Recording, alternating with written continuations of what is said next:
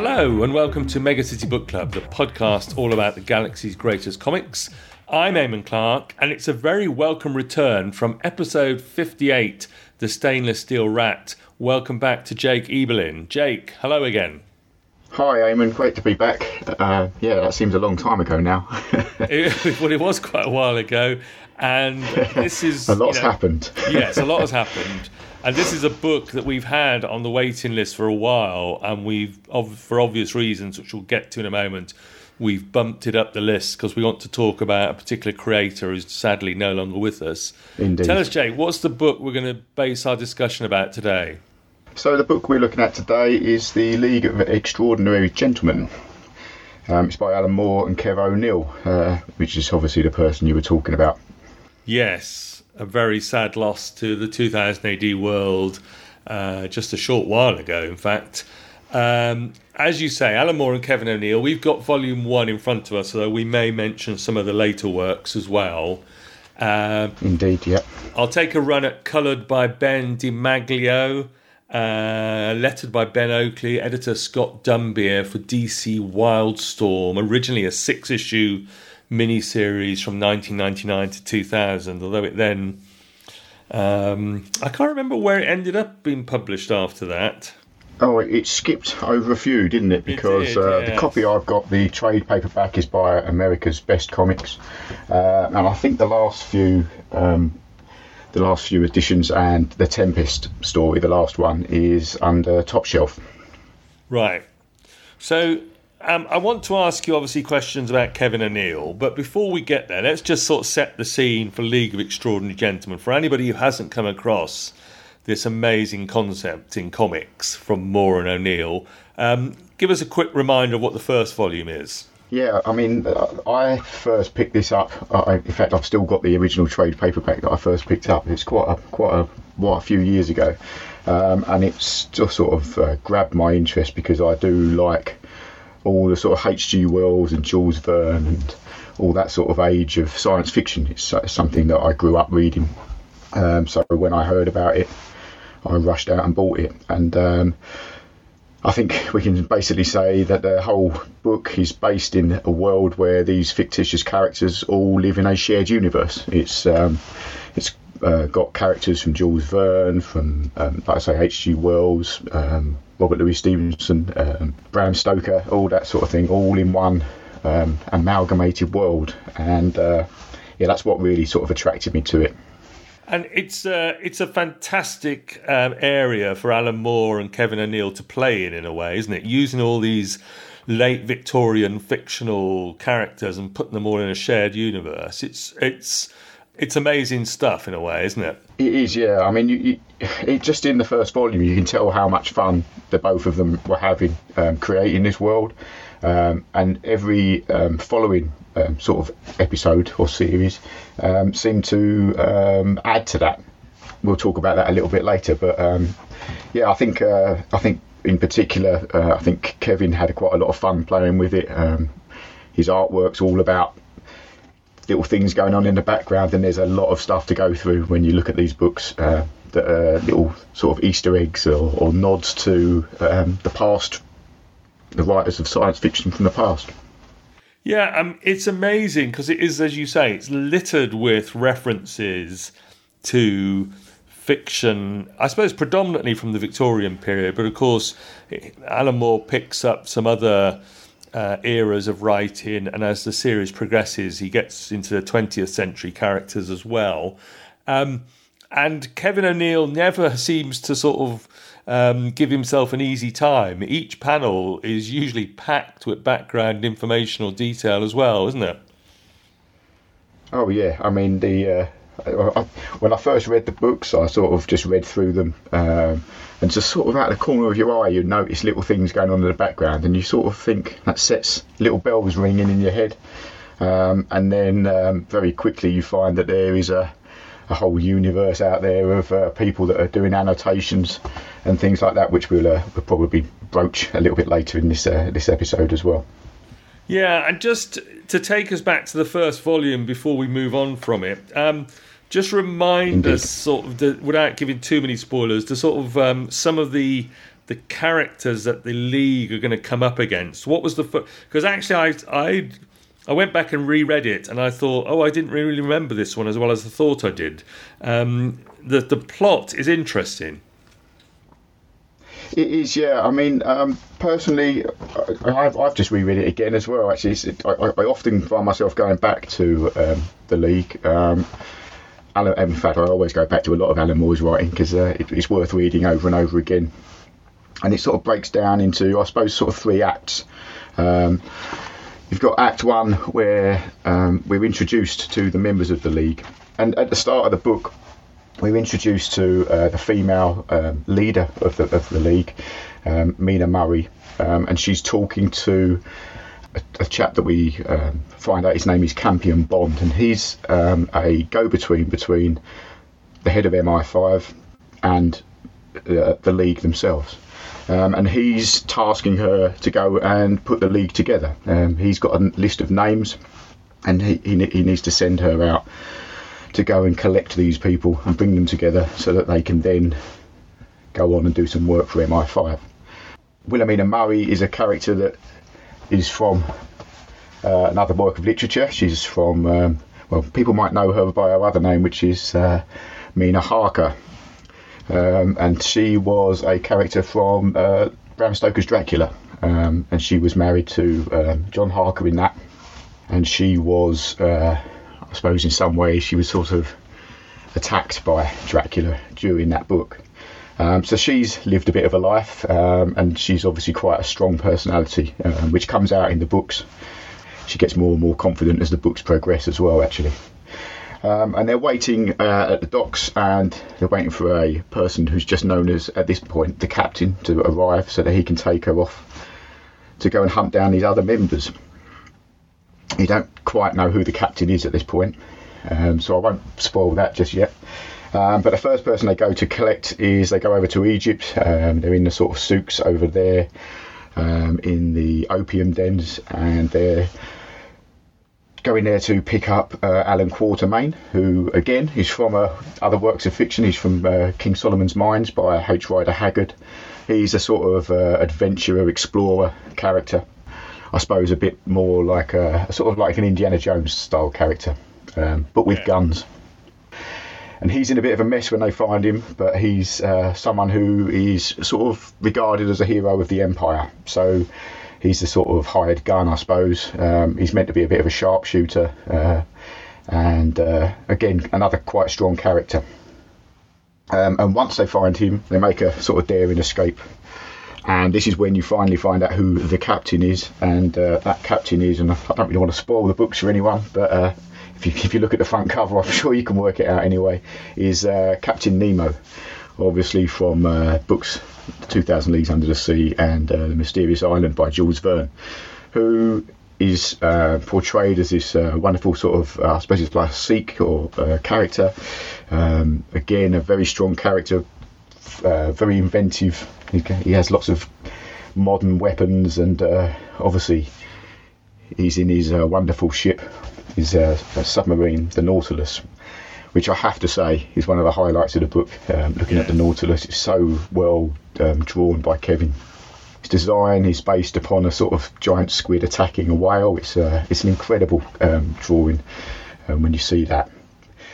And then where do they go from there? They have to find another 2 members. The next member they find is over in France. There's been tales of murders going on the Rue Morgue. Again, 20 years after the original case over there. So they meet up with the Detective Dupin from the book of the murder on the Rue Morgue. And they eventually find out who's doing these murders and attacks. And it is, I don't know, one of my favourite characters from these sort of books. It's Edward Hyde, the alter ego of Henry Jekyll. So he becomes a member of the group as well after a bit of a battle, some nice bit of violence, and I suppose he's kind of like the Incredible Hulk type character, I suppose. He is in this book. Yes. Yeah, he is. Yeah, he's developed to a point where he doesn't have to take a potion anymore to make him turn into Hyde, and Hyde's become a very powerful and very strong, and formidable sort of beast. And then finally they get back to England, and then they're tasked with finding one last member of the group, who they find in a sort of convent girls' school. And it's a character who is not very nice, I should have to put it. I think he's a bit psychopathic. Yeah. Certainly not to be trusted, very sneaky, only really interested in himself. And he really only joins the group to get a pardon from his past crimes, and also to get a cure to his particular ailment, which is that he is, this person, the Invisible Man. Again, from the H.G. Wells books, and his name's Hawley Griffin. It turns out that the Griffin character from the book actually didn't die at the end, and he'd set someone else up to die and be the fall guy, so he thought he'd get away with it, but MI5 clearly knew where he was, and they managed to track him down. So at the end of that act, really, you've got the whole core group there. You've been introduced to this other character, Campion Bond, and you've heard of this other character, M, the leader of MI5. Quite a nice link to sort of James Bond and things like that there. And Mina thinks that M is Mycroft Holmes, the brother of Sherlock. And in the history of these books, Sherlock is now dead. He obviously had his encounter with Moriarty and died in the Rickenback Falls. So there's a gap, really. There's no one to protect the Empire. So that's why the League are being put together by M and Campion Bond. And as you say, Jake, we've got characters there from Wells, from Stevenson, Haggard, Verne, Bram Stoker, Arthur Conan Doyle already. Without giving too much away, there's going to be a Sax Roma character who's going to turn up as well. It is just a wide canvas for both of them, for Alan Moore and Kevin O'Neill to work on. And as you've said already, this is littered with references to other works and other characters, both from that period and from later on. And you've mentioned already there are a variety of annotation sites. Jess Nevins is the character I know, or the writer I know, who's done most work on this in actually compiling all the references. Jess has put together. He's got a very good website. And he's also put together 3 books that are available that cover book 1, 2 and 3, or rather book 3 is called the Black Dossier, but it covers all 3 of the books, and it's a very handy book to have next to you while you're reading them. We'll come back to Jess in a bit, actually, when we talk about we sort of get to the end of it, because his website is unfortunately it's ground to a halt a little bit after the first episode of the last League book, but there are other sites that sort of carried on, and it is invaluable when you're reading these things. You'll never spot everything yourself. There's always something new to spot. And I just want to mention in particular, there's a scene in that first act where when they do go to meet Quatermain or find him, there's a whole maybe 2 pages where the speech balloons are all written in Arabic. And the Jess Nevins book and website translates all of that, so you can understand what's going on and what the 2 Arabic or Egyptian guys are talking about in that scene. They're basically being very ungentlemanly about Mina Harker while she's trying to get Quatermain out of the place. So it's well worth having just to translate that, really. Fantastic. So. We're going to sort of, strangely enough, put one of our greatest living authors, Alan Moore, to one side for the rest of this episode and talk about Kevin O'Neill. Let's do a quick bio. Born 1953, sadly died earlier this year, 22. Joined IPC as an office boy on Buster comic when he was just 16 years old. Just when you mentioned Buster, I as I was reading that, I used to read Buster, I believe it, when I was younger, Buster and Wizard Chips and all that sort of thing, and it always makes me think that Kevin's art always reminds me of the art that was in those sort of comics, right? Especially the work of, sorry, I'm trying to find it on my notes. Ken Reed, perhaps. Ken Reed, that's one of them. Yeah. There's all those little things going on in the background, and just his the way his characters look, the faces, the expressions that they pull, and the sort of really grotesque looking bits of art that he does. I mean, work like Nemesis and some of that, particularly some of Hyde's character in and the visual aspects of Hyde in the League. They're really grotesque. It reminds you of things like Faceache and books like that. So I wonder if he was particularly a big fan of Ken Reid, Leo Baxendale as well. Those sort of artists. Yeah, I think we know he was. He was a huge fan of those.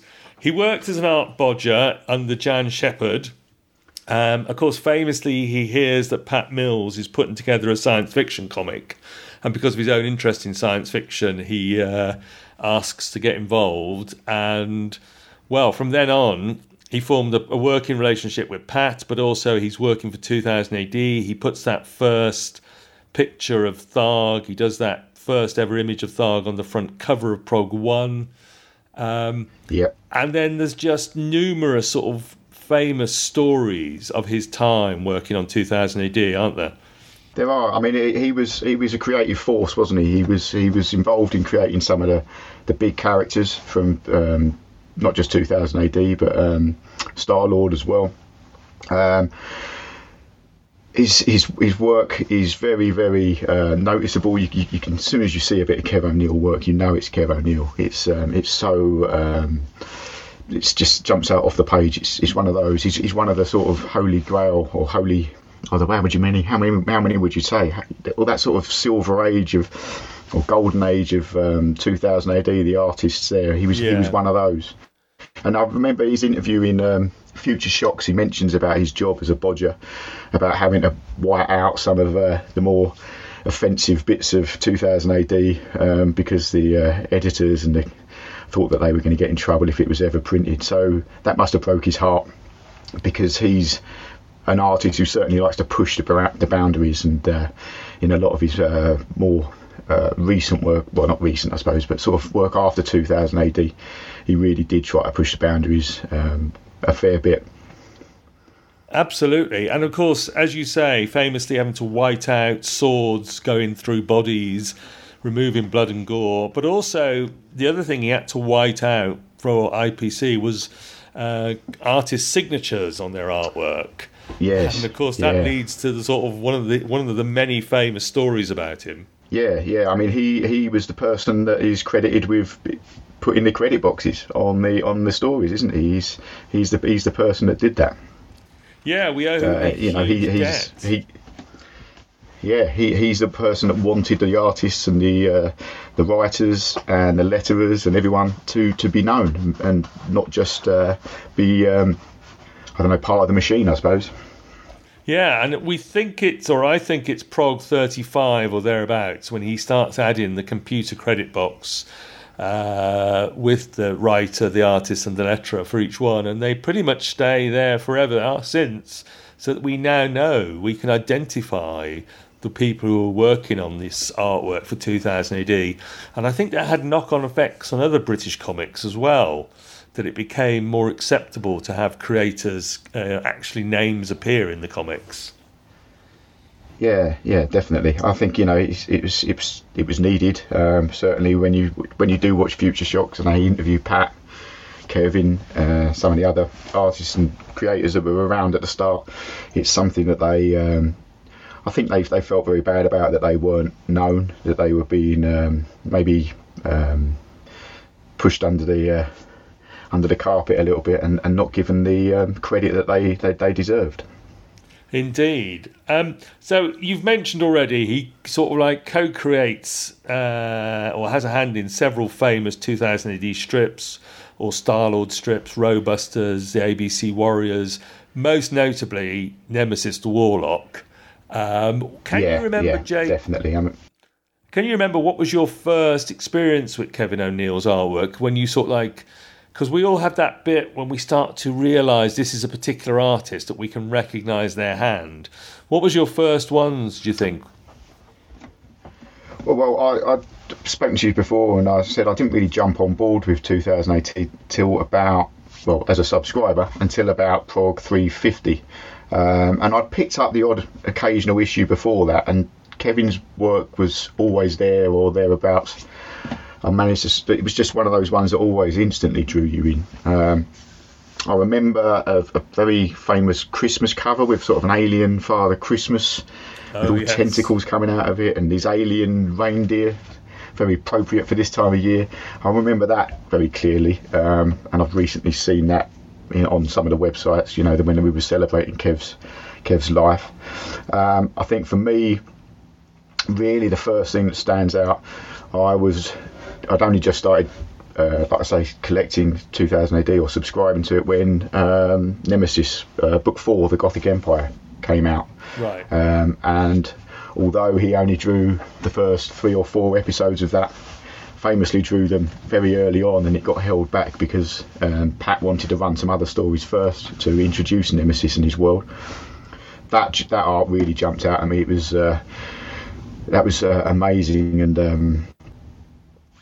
there's one particular scene in that where he's in a sort of hotel or restaurant, and Grobendonk turns up, and the sort of waiter or concierge tries to throw him out, and Nemesis sort of makes him feel like his soul's being ripped out of him, and it's an incredible piece of art, all angular and so much detail in it. It's something that really did strike a chord with me. And then going on from there, while I was still reading, we had obviously other little appearances. There was a couple of Judge Dredd stories that I remember around about that time.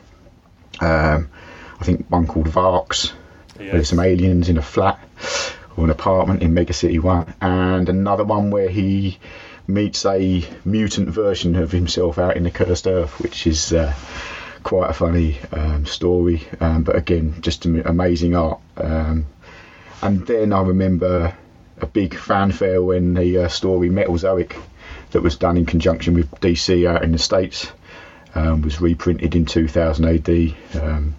A very far future, but sort of robot primates and animals, and another collaboration with Pat Mills, and that was something that really jumped out and grabbed me as well. Just amazing art, always one of those artists that I just got drawn to. And of course, he carries on his working relationship with Pat Mills after 2000 AD when they do Martial Law together, which we've talked about on the podcast.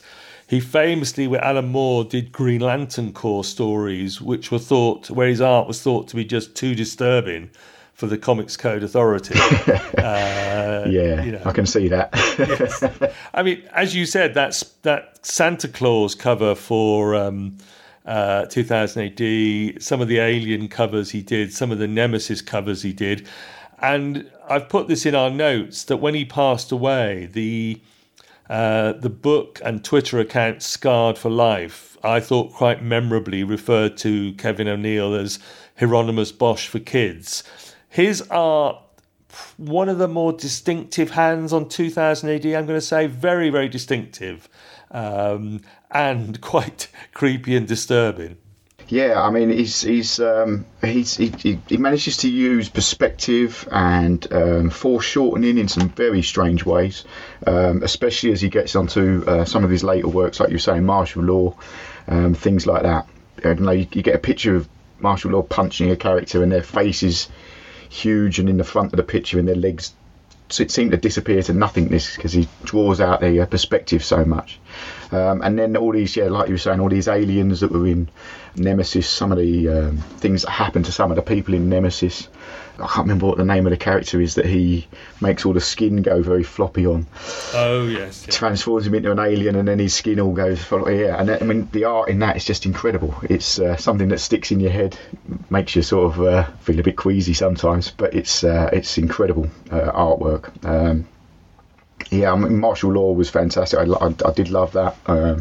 I followed them on to Toxic when Martial Law was in Toxic as well for a short while. I've got obviously got quite a lot of Martial Law stuff on my bookshelf here as well.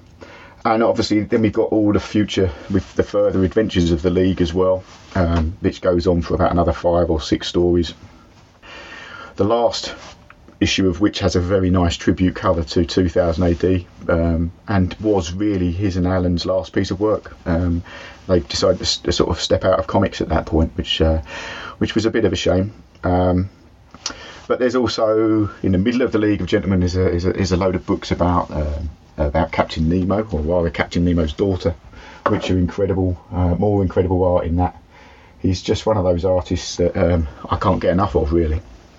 I mean, without wanting to foreshorten the story too much, it would be fair to say that the League's adventures continue basically through the 20th century in a whole series of books from Alan and Kevin. And as you say, there are side tangents into Captain Nemo's daughter's adventures as well.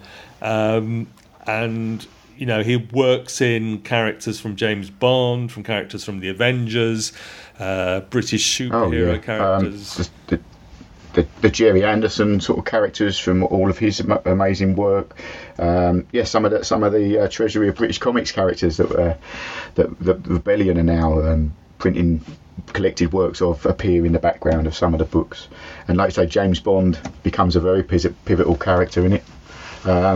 Even Harry Potter, things like that. And in the background illustrations, you see characters such as Buster and Andy Capp and Doctor Who and all those sort of things out the corner of your eye. Even the Mitchell brothers from EastEnders turn up in one particular strip, and it's just amazing, really, the way. I don't know. Having read the Jess Nevins books, Kevin contributed a fair bit to those, and seems to sort of say that although Alan gave him a script and said it'd be nice to see this in the background, Kevin just went a step further and added more and more detail. So it must have been a real labour of love for him and Alan to get some of their favourite characters and people that were in books that they read when they were younger, things that have influenced them as well, into the background of the books. It's like I say, it's a book that you can keep going back to and finding new little pieces in there that you'd never noticed before. And it's astonishing that Kevin formed these two great working partnerships with two of the foremost comics writers from the UK, Pat Mills and Alan Moore. And also you mentioned his artwork and how it sort of, because I think you're right, I think Kevin O'Neill's artwork particularly calls back to those British humour comics of Ken Reid and Leo Baxendale, Face Ache and the Scrunges, the distortions, the wacky zaniness of Kevin O'Neill's artwork. Is it those features, do you think, that makes it so appealing to you and the rest of us as 2000 AD readers? Personally, for me, yes, I would say it definitely is. I mean, when I was younger, reading the Buster and comics like that, they were the strips that I used to like looking at. Those Face Ache for its grotesque faces that he used to pull and the things that used to happen. They remind me very much of sort of the aliens of Nemesis, and the Leo Baxendale stuff like Jonah and things like that, where you'd see the main story would be going on, but then there'd be little characters in the background having their own little story going on as well. It'd be something that just you'd be attracted to straight away. And Kevin seems to be a person that's always done that. It does appeal. I like the fact that in books like League, like Martial Law as well, Nemesis as well, to some extent, there's bits of graffiti and there's things written on guns and swords and things like that really jump out. And it's the sort of thing that you see other artists have picked up on, particularly like Simon Bisley in his work. It has a lot of those sort of arrows pointing down guns and swear words hidden in there and things like that. It's something that I'm sure Kev would be very appreciative of, that someone else has been influenced by him along the way as well. Yeah. I mean, that always struck me about Nemesis, that there was always stuff going on in the background in the world. There was always these crazy machines or people or characters or bits, as you say, of graffiti and so on. And that carries on into the League books where, as you say, much of it actually came from Kevin O'Neill's own research himself, not just Alan Moore with his sort of extensive knowledge of all forms of literature, but Kevin O'Neill putting this stuff in there as well. And the result is a series of books and comics. Well, I mean, probably, one of the greatest achievements of the last 25 years or so in comic books, I'd have thought.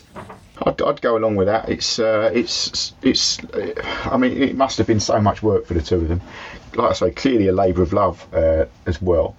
But I know Alan's knowledge is extensive around these things. He can just reel some of this stuff off from memory. But the research that must have gone into some of it, making sure that their characters were correct. They hadn't just based them upon, well, let's say in Nemo's case, most of us know Nemo from the movies, not necessarily the character that was in the books. And the character that they use in the League is very much based on the original character from the book. He's an enemy of the Empire. He fights against the British Empire. Very proud man, and really a sort of pirate. Whereas in the films, he's not quite like that, is he? No. So it's good that that these guys knew what they were doing. Alan in his writing, and obviously Kevin in his art as well. And like I say, some of the stuff that he puts in some of the backgrounds are just incredible. And his designs of things like Nautilus, things like that. In book 2, when it's sort of based around War of the Worlds, his design of the alien tripods is one of my particular favourites, and I'm a massive fan of War of the Worlds. So it's breathtaking stuff, really.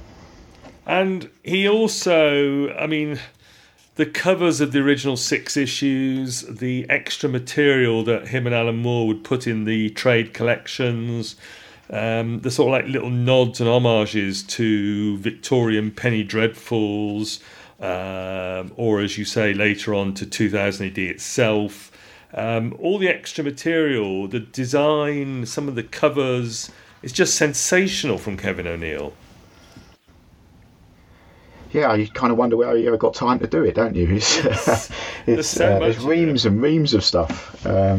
Various covers, alternative covers, extra bits of art that he's done for the trade paperbacks, like you say, and as well as the strip stories, Alan wrote out text stories that are in every single episode as well, and he's illustrated all of those with some absolutely beautiful, like one-off art. To do those. In the back of this first trade paperback, we've got some fantastic art showing us sort of again, more strange alien creatures from sort of Lovecraftian backgrounds, and things like Morlocks and the Time Traveller and stuff from She, and all that sort of thing. It's just it's just breathtaking, really. It's the amount of work he done in this, and some of that work is in full colour, obviously coloured by the colourist, but you've got a lot of just black and white or sort of sepia art as well, which I think Kevin's art, his black and white line art is something that is absolutely beautiful. I suppose that's what attracted me to his art in the first place, because Nemesis was often black and white in 2000 AD back then, when you only had a colour cover and a colour centre page. So I don't know, it's just it's a book that I just can't help but keep going back to, and Kevin's going to be sorely missed, really. His art is up there with some of the greats.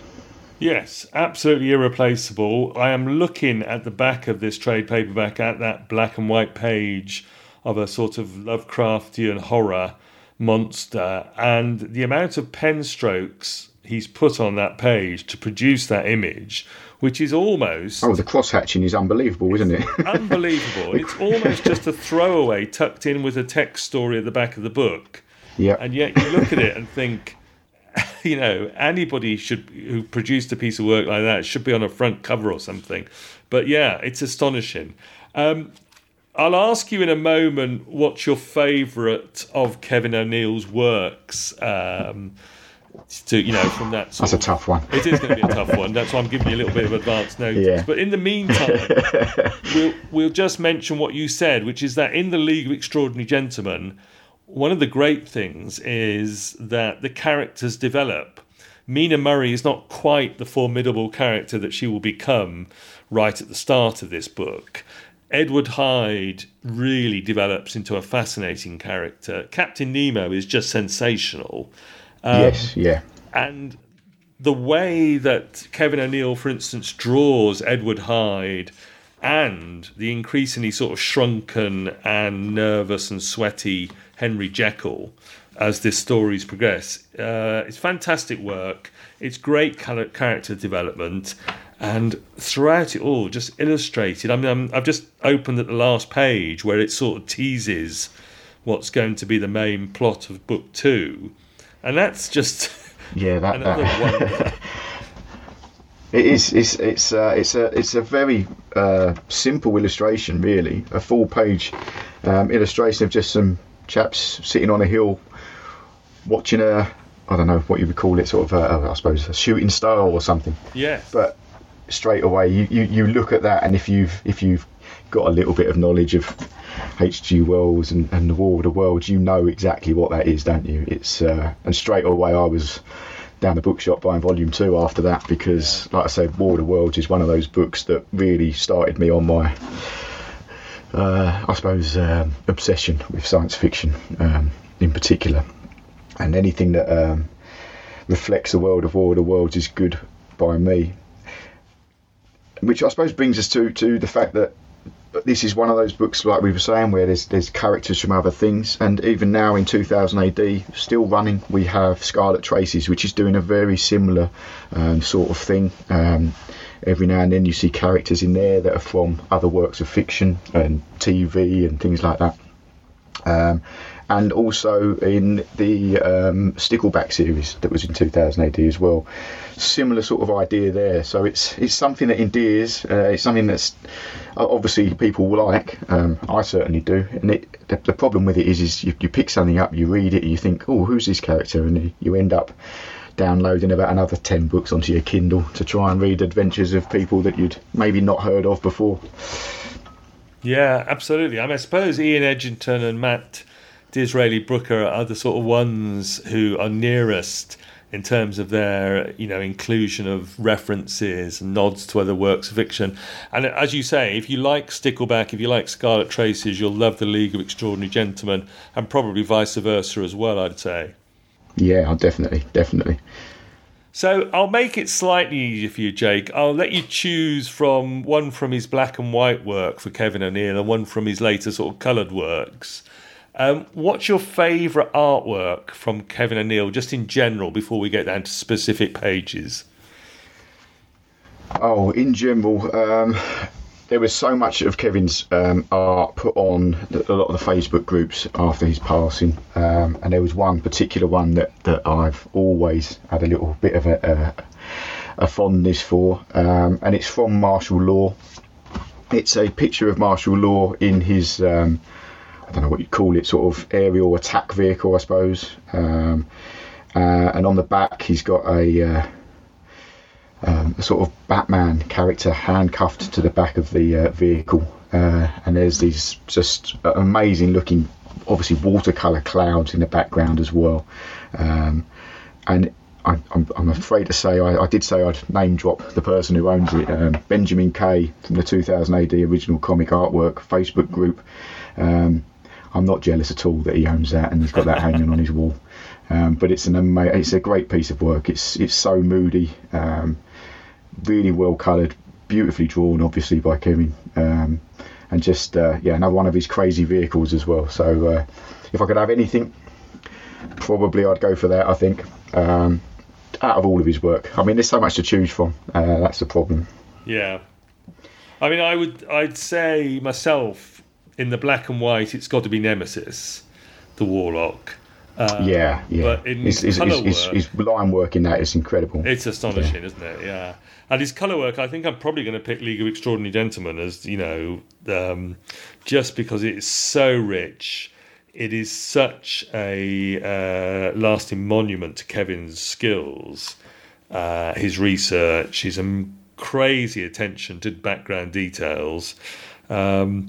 The amount of work he does on each panel is astonishing. There's some pages in this first volume. He does full page splashes from time to time that are just, they take your breath away. I know we're supposed to be moving on with the story and looking at what's happening next, but you just have to stop and stare at them, don't you? You do, yeah.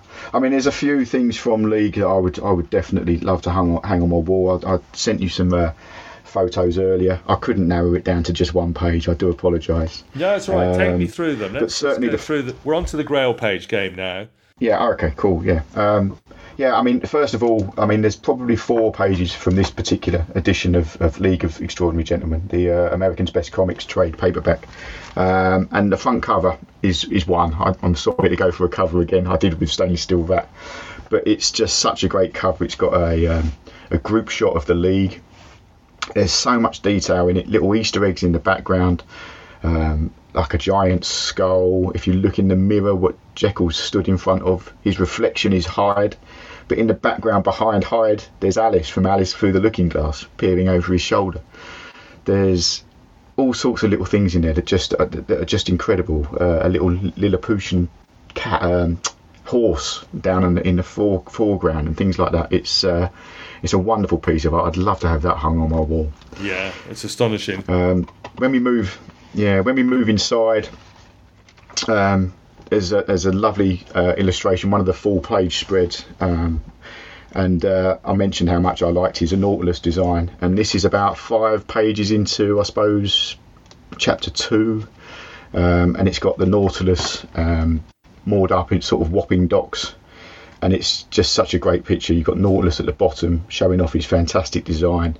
And then one of his crazy sort of East End, I don't know what you'd sort of say, it's sort of an industrial, steampunky, I don't know, urban nightmare really in the background there, showing us the East End of London. It's another fantastic piece of art. Brilliant. Lots of little silly details in there as well. An elephant on a crane, and a train being carried by a crane, and airships above, and little ships, little rowing boats at the front and on the Thames. It's a lovely piece of work, that one as well. Fantastic. Well, we're certainly going to give you the cover of this volume. We're going to give you that page of the Nautilus in front of, as you say, Wapping docks. You've mentioned, I mean, you know, you've got a great love for a lot of this era's fiction. You're also a Sherlock Holmes, or a Holmesian, I think is the phrase. And of course, later on in this... Yeah, another Grail page. I do apologise. No, that's right. Another page I want. I've obviously you've got a big budget this episode. Yeah, it's into where are we? I think it's chapter 5. Right at the start, it harks back to the Reichenbach Falls storyline with Sherlock Holmes, where Holmes and Moriarty have their final confrontation. And about on the 5th page in, we have the sort of end of their fight. You've got Moriarty attacking Holmes, and then Holmes manages to off-balance him and sends him plummeting down onto the rocks at the bottom of the falls. It's only 3 panels, but they're perfect. They're absolutely perfect panels. They're so Kev O'Neill as well. The look on Moriarty's face as he's thrown off of balance and goes falling down into the falls. The way he draws him falling. It's just a beautiful piece of work, and as a Sherlock Holmes fan as well as a Kev O'Neill fan, that's another one that I would really, really love to have on my wall. The final confrontation, the final solution between Holmes and Moriarty, done wordlessly, an action sequence where you can read the action, you can see the movement, and then Moriarty plunging, and you know it's just astonishing. Again, it's another page that you just like wonder over, and again the pen work is superb, isn't it? It is, yeah. It's just beautiful. You can see the movement in the water as it's hitting the rocks at the bottom of the waterfall. It's just so well drawn. It's just Kev all over, really, isn't it? It's again, you just wonder how long it took him to draw it. Astonishing. And I know you'd also picked out one of the covers from the original 6-issue miniseries. Was it the last one, issue 6, I think? It's it's actually issue 1, volume 1, number 1 of 6. Yeah, and it's one that is it looks like one of the old Victorian sort of police illustrated covers, albeit it's in full colour. But it's got little vignettes of what goes on in that episode of the story, including a picture of the Nautilus, pictures of Mina and Nemo and Quatermain, and it's just I just love that style. It's something that you obviously, if you read a lot of Victorian history books, and you know, certainly around another one of my curious obsessions is Jack the Ripper. You can blame Alan for that as well, from Hell. You see a lot of those sort of illustrations on the front of the police journals at the time, and I think that's really well done. Again, another one that you just think how did Kev have that much time that he could draw 5 or 6 different versions of covers for each episode? It was he was a prodigious talent, wasn't he? He was, yeah, absolutely astonishing. So we're going to grant you those 4 Grail pages and post them on the various socials. I feel blessed. I feel blessed. I'm slightly taken by an image of Limehouse with one of the sort of image of the villain sort of in the clouds above Limehouse, which is very memorable. But I'm probably going to take an issue, one from very early on that doesn't give any spoilers like that one perhaps does, which is just, I think it's the very second page where Campion Bond and Nina Murray are having their conversation. And in this era, England is not building a channel tunnel, it's building a bridge. And it's just this image of the bridge, of Britannia, the lion, the machinery, the sky, the 2 figures right at the top left of the panel of the page. So I'm probably going to pick that one, I think, Jake. It's again, that is fantastic, isn't it? It's that reminds me so much of his work on Nemesis. The terror tubes and all that sort of thing. I know it's obviously a different age than that. It's a bit more steampunky. But certainly even some of the stuff from the Gothic Empire, it really does sort of hark back to that, and it's again so much detail in there, isn't there? You can see every rivet on the cranes and things like that. It's amazing. And while we keep talking about artwork, let's talk about artwork that I'm sure people are going to be familiar with. If I gave you his Nemesis the Warlock, his 2000 AD canon of Kevin O'Neill, I know you've picked out one particular cover that you rather like as well. Yeah, I have. Again, it's some lucky person owns it. It's owned by I think David Meaden, again on the 2000 AD original comic artwork Facebook group, and it's from Prog 387, which was only 30 odd issues or progs after I'd sort of started my regular subscription with my local newsagent, and it's the first cover that introduces Nemesis in the Gothic Empire, and it's got everything really. It's got a lovely central picture of Nemesis dressed up in a dinner suit, a dinner jacket, looking resplendent. In the background we've got airships, we've got the Blitz spear, we've got factory chimneys churning out smoke and steam, and out of that smoke and steam we've got the ghostly apparition of Torquemada coming out as well, and then right down the bottom we've got Grob and Donk sort of around Nemesis's hoofs. So it's got everything for me. It's something that really did draw me in straight away and get me interested in that particular storyline. And of course, because I'm looking at the image you sent me of that piece of original art that David Meaden, luckily enough, owns on the original comic artwork page. And of course, it's a cover. You've got the cover logo, you've got the credit box, you've got the new stories, new sagas, new thrills, tagline, Nemesis the Warlock in the Gothic Empire. It has got everything on that page. It's another stunner, just absolutely gorgeous. So yes, I will post that image as well. And well done, David. And again, like you were saying about that illustration at the back of the League of Extraordinary Gentlemen, the amount of cross hatching and stuff in it to make the clouds, and he was just such a great penman, wasn't he? He was just incredible.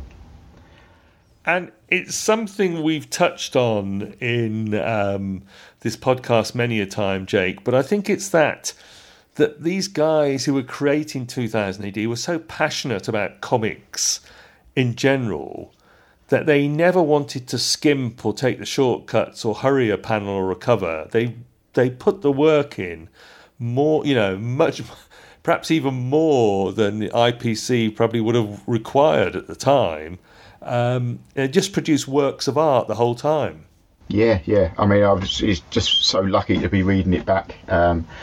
Back at that sort of time, there was some incredible art around. I mean, I loved Kevin's art, and when it was obvious that he wasn't going to continue doing the Gothic Empire anymore, and it handed over to Brian Talbot, I was in a state of shock for a number of weeks, I have to be honest. But Brian, again, another person that spends so long working on it and making sure that his work's spot on and perfect. It didn't take me long to be won over to his version of the events either. So I think the work that Pat and Kevin did for 2000 AD, the work that Alan and Kevin have done as well, it's just, it stands the test of time, and it's you can tell that every single piece that they do means a lot to them. It's something that they're doing because they love it.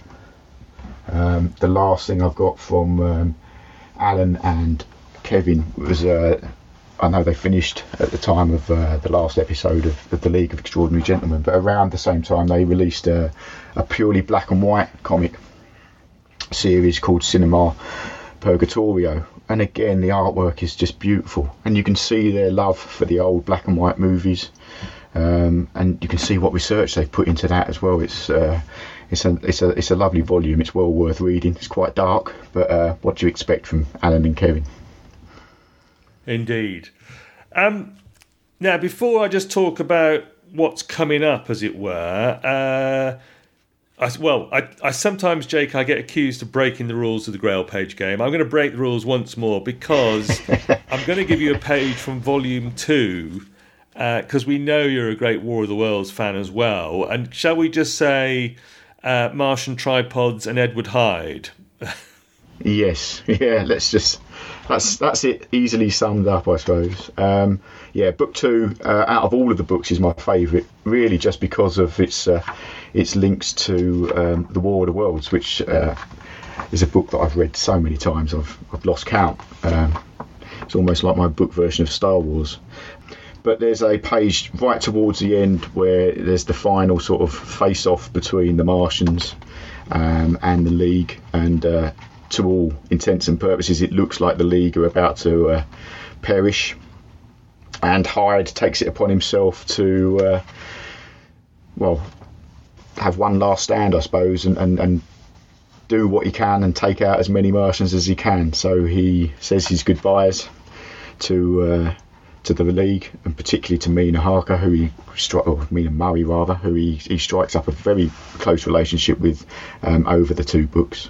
And there's a lot of respect between the two of them in the end, despite their hatred for each other at the start. And he just strides towards 3 Martian tripods, and it's just again another fantastic piece of art. I love Kevin's design of the tripods, the way they're spindly legs and they're sort of very wide, flat, sharp edges, angular edges to the I suppose you call it driving compartment, and the sort of weird basket collecting thing at the back. They're not quite the way you imagine them when you read the books, but they are very, very striking, and it's a lovely piece of artwork. As Hyde, you see from the back of Hyde, you see him strolling towards these 3 Martian tripods, and ready to do his last bit and put his life on the line. Astonishing work. Let's just mention a couple of upcoming things, Jake. As we record, literally this morning from the newsagent, I picked up the Christmas Prog, which, we talk about great partnerships that Kevin O'Neill formed, because it seemed like he was developing a working partnership with Garth Ennis. He'd done Kids Rule OK in the incredibly successful Battle Actions hardback earlier this year.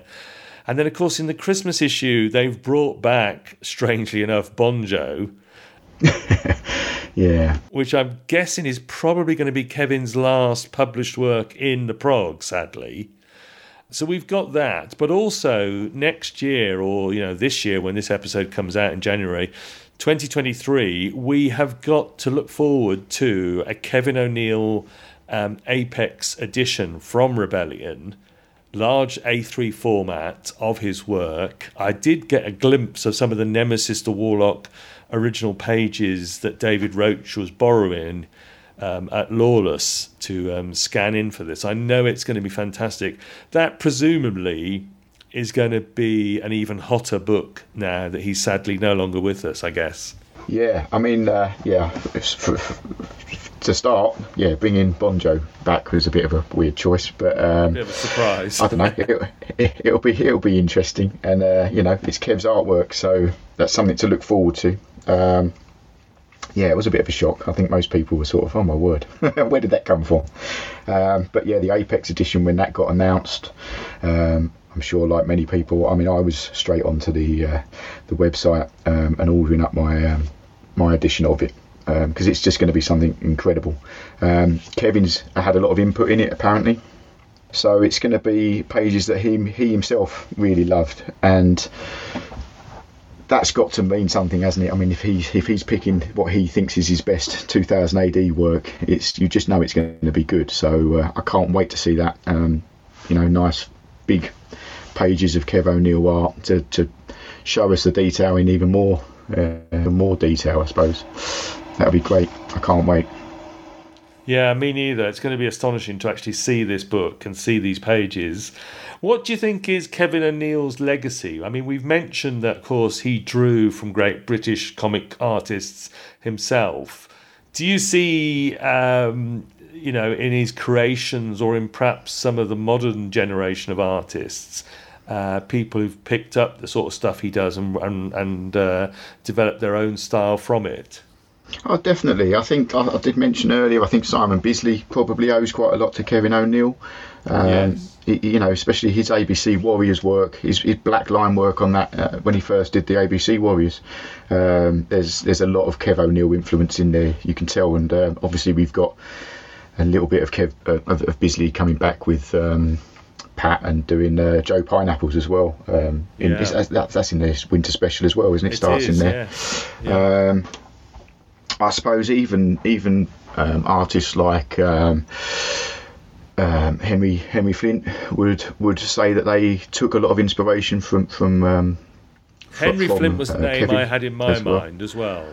Yeah, I mean his version of Nemesis, I mean I mistakenly thought one was by Kev O'Neill because it was so similar. The line work was very similar. Obviously there were differences, but I believe he's quite a fan of Kev O'Neill, and he was one of the artists that he always tried to take influence from.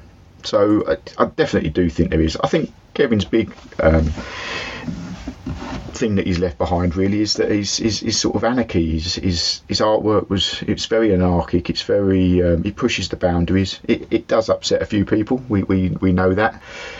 Some of his gruesome aliens and monsters and things like that can be a little disturbing, I suppose, to some, but I would imagine that he just wants people to go out there and express themselves, and hopefully he's influenced people just to go out and do that. That would be his big influence, I suppose, to me. Yeah, absolutely astonishing. One of the greats of 2000 AD, as you sort of hinted at, probably up on that Mount Rushmore of artists from the golden era of 2000 AD. So distinctive, such a great legacy of comics. And the League of Extraordinary Gentlemen with Alan Moore is just such a marvellous piece of work that bears reading and rereading so many times. Absolutely astonishing. And of course, 2022, a bit of a sad year for us, Jake. Ian Kennedy, Gary Leach, Alan Grant, and then Kevin O'Neill. Big losses for 2000 AD community. Yeah, I mean, since we last spoke and did the Stainless Steel Rat edition, we've lost a number of fantastic artists and writers and collaborators that were part of our 2000 AD family, and it's always sad to hear the news when one of them does pass away. But it gives us all an opportunity to look back and maybe even rediscover some of their work, or see things that we never realised that they did. And like I was saying, some of the artwork that was getting posted on the artwork groups and the other 2000 AD groups of things that people particularly liked or remembered or wanted to show, really, made it a celebration of his life rather than us all feeling upset and down about it. We celebrated the fact that he was, one of those people that I don't know, has it hopefully influenced us, has certainly entertained us over the years, and one that won't ever be forgotten, I don't think. Yeah. Fantastic. Very well said, Jake. Yeah, I mean, as you say, let's celebrate the wonderful work and life and career of Kevin O'Neill. We've got so many wondrous creations that he's left us with. The League of Extraordinary Gentlemen is, I'm sure we're going to say, incredibly well worth reading and then rereading. Although I suspect most people listening to this podcast will be familiar with the League, but it's worth going back to again, isn't it, Jake? Oh, definitely. It's like I say, I read it from start to finish, every volume, probably every year. I'll probably reread it again. And then I'm on the internet with the annotations, and I've got my annotation books with me, going through those as well, just trying to see all the little things that maybe I'd missed before. And it's a joy to do that. It really is. It's something I really enjoy. And I did actually, when it came to the Century story, I was actually sending little tidbits of information into Jess, and he does name check me at one point on one of the websites. So I was happy to do that. It was a joy to do that. It was like being a child again, rediscovering some old characters that I sort of remembered from my childhood. It was just great as well. Really good fun, and the books are just fun as well. There's so much in them, make you sort of think about characters, make you want to find out more about other characters that maybe you've not read their books. You know a little bit of their background maybe, but definitely worth reading and rereading and rereading and rereading. I'd have to say, definitely. Yeah. And I didn't realise you were actually one of Jess Nevin's diverse hands yourself. Congratulations on that, Jake. Well done. Only for a couple of issues. I had a little bit of time on my hands back then, so it was good fun. The League of Extraordinary Gentlemen, of course, is widely available. You can buy the trades. You can find them all digitally on the Kindle Comixology app for about £12 each, I believe. You've probably already got it in your collection, but if not, it's time to visit the wonderful world of the League of Extraordinary Gentlemen. And on behalf of us both, to say thank you to Kevin O'Neill for all the wonderful art, the wonderful creations, the wonderful research, the wonderful background detail, all those great covers. And we really look forward to having a look at this Apex edition and seeing the wonders up close this time next year, hopefully. Yeah, I can't wait. It's going to be a well worth having that volume on my shelf. I shall spend hours poring over it, I think. Jake, it's been fantastic. Thank you so much for coming on. As I say, we bumped this one up the running order a bit because of, obviously, we wanted to talk about Kevin O'Neill. And it's been great fun to talk about such a wonderful artist and such a wonderful member of the 2000 AD sort of roster of greats. Thank you so much. Yeah, I've really enjoyed it. Thank you. I don't know when this is coming out, but it's coming up to Christmas, so I'm going to wish you a happy Christmas anyway. I've noticed you've been very busy lately. I've never seen you put so much content out in such quick succession. So good luck with it all, and hopefully we can talk again sometime. But keep up the good work, and just a happy Christmas to everyone out there that's listening. Thank you, Jake. And it'll probably be Happy New Year because this is going to be, I think, the 1st of January. So yeah. Oh wow! I'll say Happy New Year as well then. So Happy New Year, everybody, and Happy New Year to you, Eamon. And thank you for having me on again. It's been great. No trouble at all. Thank you, Jake. And thank you to everyone for listening to Mega City Book Club. Find all the details at megacitybookclub.com. Follow us on the socials, particularly Facebook, Instagram, and the 2000 AD forums. Email me mcbcpodcast@gmail.com if you've got a book of your own you'd like to come and talk about.